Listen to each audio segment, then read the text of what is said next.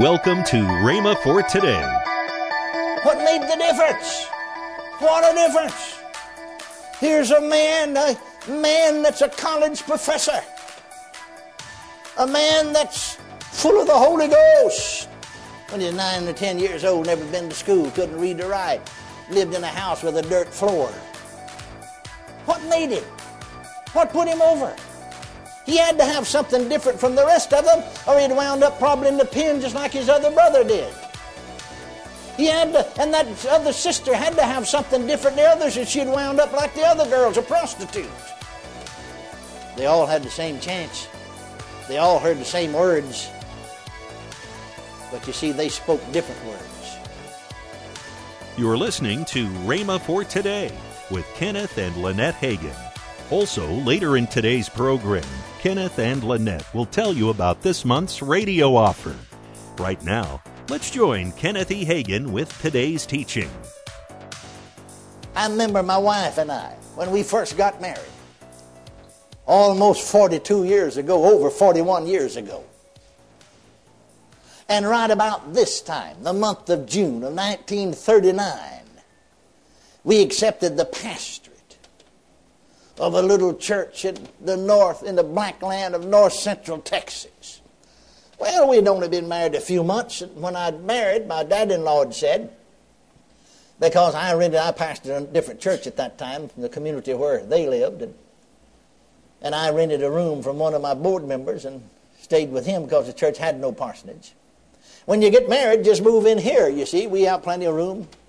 And he was a farmer in this community, and he said, board and room won't cost you anything. What the church pays you, just save it up to help get started in life.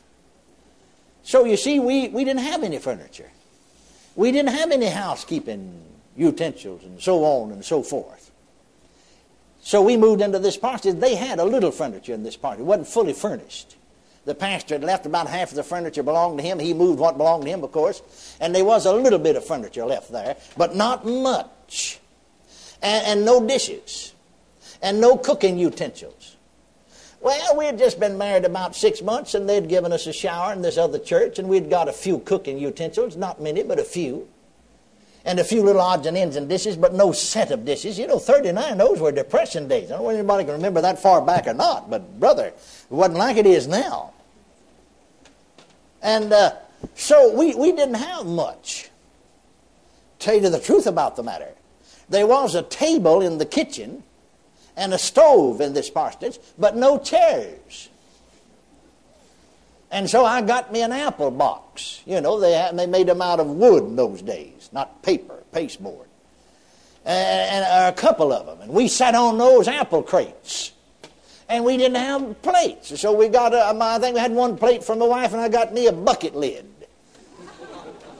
And we didn't have a full setting of knife or a fork and a spoon, We had to pass the knife back and forth. Ain't got but one. Did happen to have 2 forks. No cups, no. Did have a few odd glasses. So we could drink water, but no cups. But some of the dear members, with a giant picture in their mind of how big God is, came bringing in some cups and saucers, and every single one of them was cracked. We can't use them. I thought maybe you could. That's the idea of people's God of God. He'll take the hand-me-downs and whatever you can slough off a little here and there if it's not important. No, we just bundle them all up and throw them away. If they couldn't use them, well, God can't use them. And God's people can't use them. Amen. And I just enjoyed myself throwing them against the wall and breaking them up.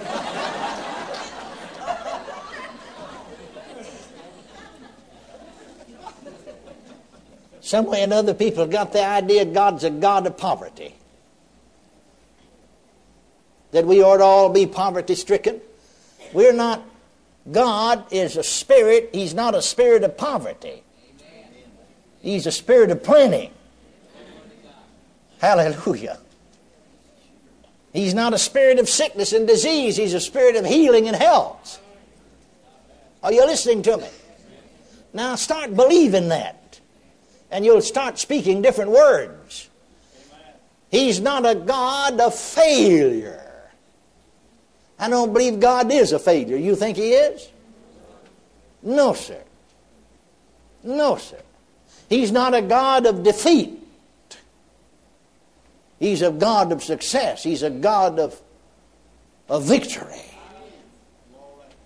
And I'm His child. I'm in His family. I'm not in a defeatist family. I'm not in a failure family. Glory to God. I'm in a family of success. I'm in a family of victory. Look at it. Just look at it. I mean, you don't have to have too much sense. Just enough to do a little bit of thinking and see. Look at the country where the gospel's gone, the light shined in. You'll see how it brings them out of defeat and poverty and failure into success. Look into homes right here in America. Thinking about some time ago, special service I preached in a certain place a little over a year ago. And two young men, one of them was the associate pastor of this church who carried some distance, covered some distance away to the airport. Another young man who was there went along with us.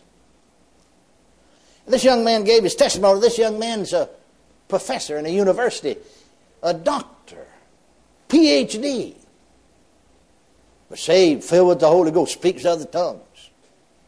And as they were talking, he said, my mother, in fact, I never did know who my father was. My mother had 5 children. None of them really knew who their father was. They had different fathers. We lived in the very poorest part of the city or the town. In fact, the house we lived in had a dirt floor in it. Didn't even have a wooden floor. Dirt floor. Poverty stricken. But the pastor of that full gospel church came along and found them, and the mother said, well, yeah, I would like to have the children in Sunday school. Well, we'll send for them. They got their kids in Sunday school. Some of them never had even been to public school, though they're old enough to go to school. In fact, this boy, about 9 or 10, never had been to school. Never had been to school. But he got saved, filled with the Holy Ghost at 9 or 10 years of age. Then he wanted to study, wanted to make something of himself. He got a spirit, you see, on the inside of him. Blessed be God of victory. Hallelujah. And the church tried to help the family, got him a better house, gave him an automobile. Not a new one, but an automobile, because they lived some distance, where the mother could come and bring the children to church. And she came a few times.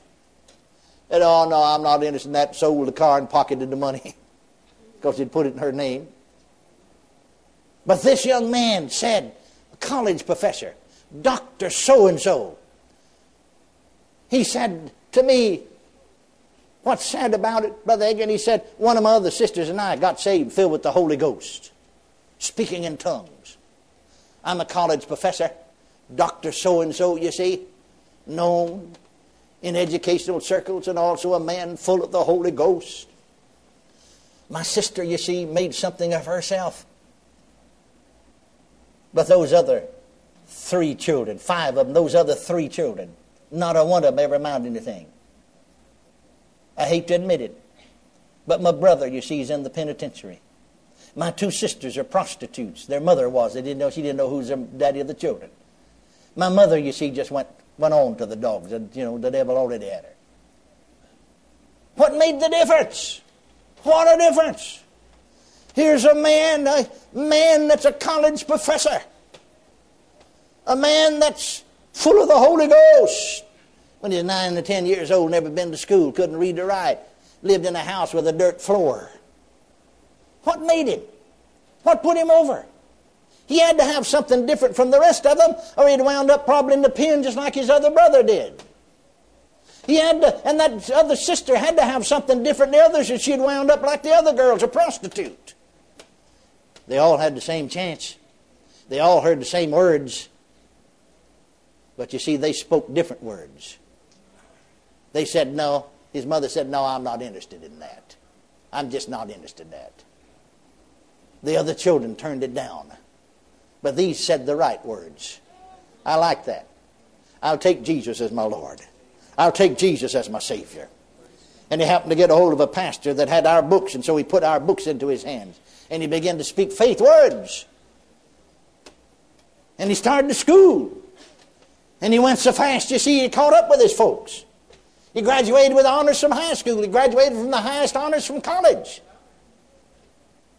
Came from very low background. What made the difference?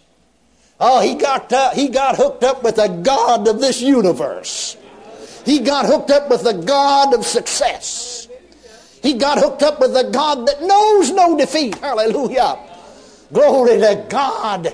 And so he refused anything except success. He refused defeat.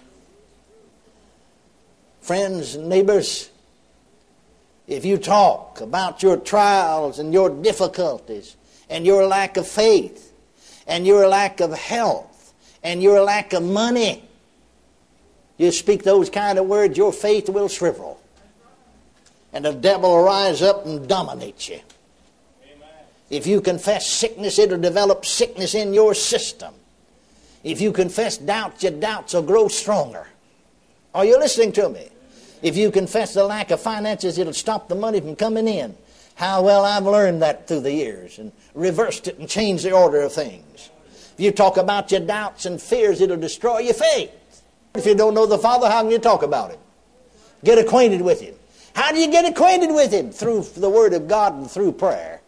Hallelujah. He's everything the Word says He is. And He can do everything the Word says He can do. Amen. Amen. Say that out loud. God is everything the Word of God says He is. God is everything the Word of God says He is. And He can do everything the Word says He can do. That's what you're going to talk about. It's what God can do. Hallelujah to God. Who God is. Amen. My Father is greater than all. Glory. Glory. My Father is greater than all. Woo! Hallelujah. Look defeat in the face and cry out, my God is greater than you. Look failure in the face and declare, my God is greater. That's what Jesus said. My Father is greater than all. A-double-L's all. I just refuse to be defeated. Amen. I've never been defeated. I can't be defeated. Welcome to Rhema for Today with Kenneth and Lynette Hagin. Right now, let's join Kenneth and Lynette Hagin. And our product offer this month. Now, this is the last time that this will be off. For a gift of $35 or more, The Untapped Power of Praise. Yes. My book. Your book. And Because of Jesus, 3 CDs. Yes. And your new release. Yes, How to Respond in Troubled Times. And that's for a gift of $35 or more. Go to rhema.org, order it right now. Call toll-free 1-888-FAITH-99. Again, call toll-free 1-888-FAITH-99. You can also order online at rhema.org. That's RHEMA.org. rhema.org. Or if you prefer to write to Kenneth Hagin Ministries, our address is P.O. Box 50126, Tulsa, Oklahoma 74150. We always love to hear from our listeners, so write in or email us today and become a part of Rhema for Today. Tomorrow on Rhema for Today, we'll continue Kenneth E. Hagin's life-changing series. That's next time on Rhema for Today with Kenneth and Lynette Hagin.